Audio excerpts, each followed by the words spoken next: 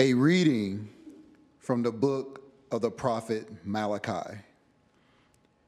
Thus says the Lord God, Lo, I am sending my messenger to prepare the way before me. And suddenly there will come to the temple the Lord whom you seek, and the messenger of the covenant whom you desire. Yes, he is coming, says the Lord of hosts. But who will endure the day of his coming? And who can stand when he appears? For he is like the refiner's fire, or like the fuller's lye. He will sit refining and purifying silver, and he will purify the sons of Levi, refining them like gold or like silver, that they may offer due sacrifice to the Lord. Then the sacrifice of Judah and Jerusalem will please the Lord, as in the days of old, as in years gone by.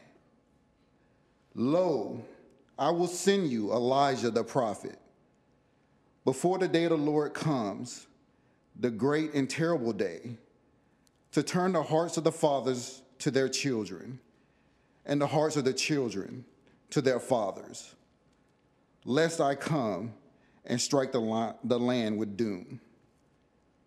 The word of the Lord. Thanks be to God. Lift up your heads and see, your redemption is near at hand. Lift up your heads and see, your redemption is near at hand. Your ways, O Lord, make known to me. Teach me your paths. Guide me in your truth, and teach me, for you are God, my Savior.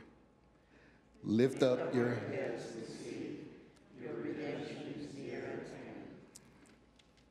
Good and upright is the Lord. Thus he shows sinners the way. He guides the humble to justice. He teaches the humble his way. Lift up your heads and see, your redemption is near at hand. All the paths of the Lord are kindness and constancy toward those who keep his covenant and his decrees.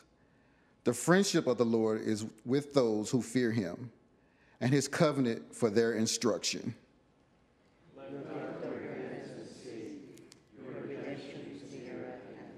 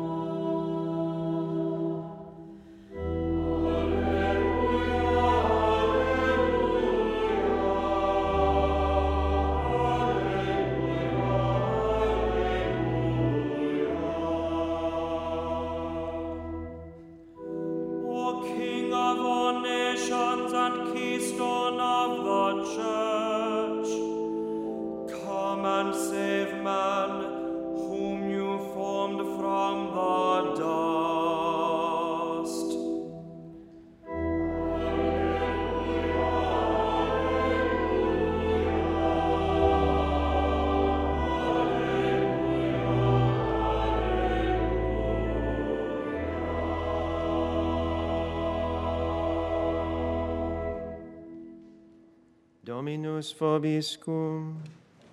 Et cum spiritu tuo. Lectio Sancti Evangelii secundum Lucam. Gloria tibi, Domine. When the time arrived for Elizabeth to have her child, she gave birth to a son. Her neighbors and relatives heard that the Lord had shown his great mercy toward her, and they rejoiced with her. When they came on the 8th day to circumcise the child, they were going to call him Zechariah after his father. But his mother said in reply, "No, he will be called John." But they answered her, "There is no one among your relatives who has this name." So they made signs, asking his father what he wished him to be called. He asked for a tablet and wrote, "John is his name," and all were amazed. Immediately his mouth was opened, his tongue freed, and he spoke, blessing God. Then fear came upon all their neighbors, and all these matters were discussed throughout the hill country of Judea. All who heard these things took them to heart, saying, "What then will this child be?" For surely the hand of the Lord was with him.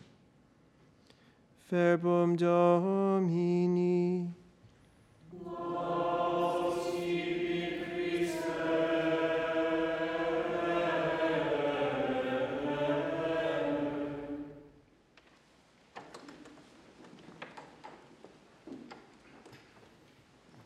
As we're now at the day before Christmas Eve, the church sets before us again John the Baptist.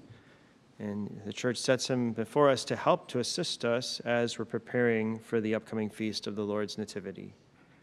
And we hear of John's birth in today's gospel, and we see him as the fulfillment of those prophecies we heard about in our first reading from Malachi, about the messenger of the Lord.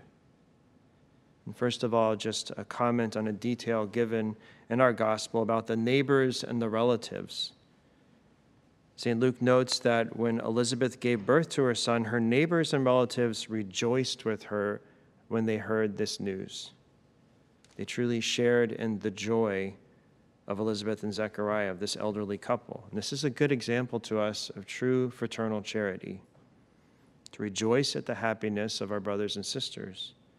This is opposed to the sin of envy, which is a spiritual sadness at the good of another, when we hear about graces and gifts that God has given or bestowed upon others. St. Paul, rather, says in his letter to the Romans to rejoice with those who rejoice, to weep with those who weep. Right? We're on this journey, this pilgrimage together. And this is what a follower of Christ seeks to do. And so the neighbors and relatives that we hear about in today's gospel, they give us a good example of that fraternal charity that we should all show. Now, after Zechariah was able to speak again, which we heard about in our gospel after John was born and he was named and his name was made public, that his name is John, his mouth was opened and he began blessing and praising God. And we're told at the end of today's gospel that those that were there that witnessed this, they took that to heart, that they were moved, and they asked, "What then will this child be?" They knew God was working powerfully in this moment right in front of their eyes. We know that John the Baptist would be that man sent from God to prepare the way for the Lord. And he would also be a great saint. That's what God desires of each of us as well, to strive with the help of his grace to grow in holiness and to become saints. That's the purpose of our lives, to get to know the Lord, to love him, to serve him, that we might reach eternal happiness and union with him in heaven. And St. John the Baptist can help us along this journey on the path of holiness. And so here are just a few ways that he can guide us and continue to guide us along this journey. First, we know his mission, as we are told very clearly in Scripture and the Gospels, his mission was to prepare the way of the Lord and to make straight his paths. This was his vocation. And we just heard this in the prophet Malachi. "Lo, I am sending my messenger to prepare the way before me." And because John had made straight the path of God in his own life by prayer and penance, his own example made that invitation to others all the more effective, because they know he was living what he was preaching, what he was telling others to do. Because he had made straight the path of God, again, his invitation, his call was more effective. And when we seek to root out sin in our lives and obstacles to grace, we will be better witnesses to others. When we more generously live a life of prayer, we're more effective in preparing the way of the Lord for others, pointing them to him. And being prepared is important because, as the prophet Malachi tells us, the Lord's coming will be sudden. Malachi said, "Suddenly he will come, the Lord whom you seek." Yes, he is coming, Malachi says. He comes to us every day in the Holy Eucharist, at Mass, and we await his second coming, although, of course, we know neither the day nor the hour when that event will take place. And the prophet Malachi also says today, "But who will endure the day of his coming? Who can stand when he appears?" So one thing to consider is the reaction in our hearts when we do think about the Lord's second coming. Does it give us a sense of peace and expectation and joy, or does it bring fear or anxiety? Am I ready? When we reflect on the Lord's first coming, the nativity, his birth, that often can bring about peace and gratitude for what God has done, sending us a Savior. But again, what about reflecting on his second coming? We want to be spiritually prepared. And if we are spiritually prepared, when that time comes, it will be a moment of great joy. And this is what John the Baptist came to do, to help us prepare for the Lord's coming. And we know that many people from the Gospels, we know that many went out to see John the Baptist and to listen to that message that he preached. And he preached a message of repentance and forgiveness of sins. And many were drawn to him and his message because there was a desire in their hearts to be freed from their sins, to be freed from the burden of sin, to get rid of that burden and the guilt that was weighing them down. And so heeding the call of John the Baptist to repent is a means of experiencing the peace that only God can give us. And if we sincerely repent of our sins and we bring to the Lord our sins with a firm purpose of amendment, that is not a desire not to do it again, we experience the Lord's mercy. This is why he gave us the sacrament of confession. And we experience in this sacrament his mercy and forgiveness, as well as his peace and interior freedom. And he also strengthens us with his grace as we do need his supernatural help. We do need his grace, his help along this journey. We cannot save ourselves. We can't get ourselves to heaven. We rely upon him and his grace to cooperate with his grace. So regular confession is a very good way to prepare our hearts for the Lord's coming. St. John the Baptist also, again, lived that message that he preached. That is, when he referred to the Lord, he said, "He must increase and I must decrease." So John knew very well that he himself was not the Messiah, although many were going to him. He did not point others to himself. He pointed others to the Lord.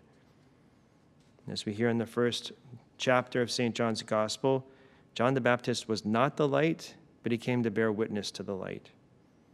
He sought to decrease so that he could point others to the Lord. And we're called, like John, to practice humility so that Christ might increase in our lives and in the lives of others. And humility helps to empty us of pride. And the more empty we are of selfishness and excessive self-love, the more room we leave for God and the workings of grace in our lives. We heard in the responsorial psalm today that God guides the humble to justice, and he teaches the humble his way. So we pray that he continue to lead and guide us on the path of humility. And as John pointed out Christ to others, we're reminded that we continue to find Christ, right? That the church continues to point us toward Christ in the Holy Eucharist. We know that he is in our tabernacles. He comes down on the altar at the consecration of every Holy Mass. As John said, "Behold the Lamb of God," and the church has taken up his words in the Mass. We also continue to encounter the presence of Christ in sacred Scripture. We know he speaks to us in his word. And prayerfully reading Scripture is a good way to get to know the Lord better. And we're reminded that we see Christ as well in those who are suffering and in great need by carrying out works of mercy. Our Lord identified himself very clearly in Matthew 25. "As you did it to one of the least of these, my brethren, you did it to me." The final point regarding how John the Baptist can help guide us as we prepare for the Lord's coming is that he did consider himself a friend of the Lord. When John's disciples told him that everyone was going to Jesus rather than to him, John said, "He who has the bride is the bridegroom. The friend of the bridegroom, who stands and hears him, rejoices greatly at the bridegroom's voice. Therefore, this joy of mine is now full." So John referred to himself as a friend of the Lord. And can we say the same about ourselves? Christ is our God.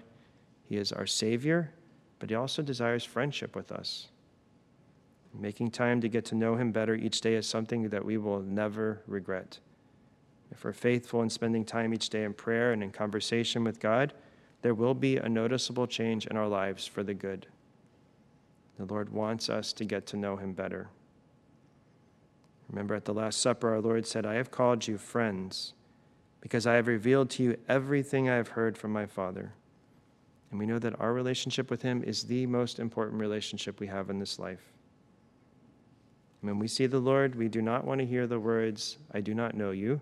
Rather, we want to hear the words, come, enter into the joy of the Lord. That he's always inviting us to himself.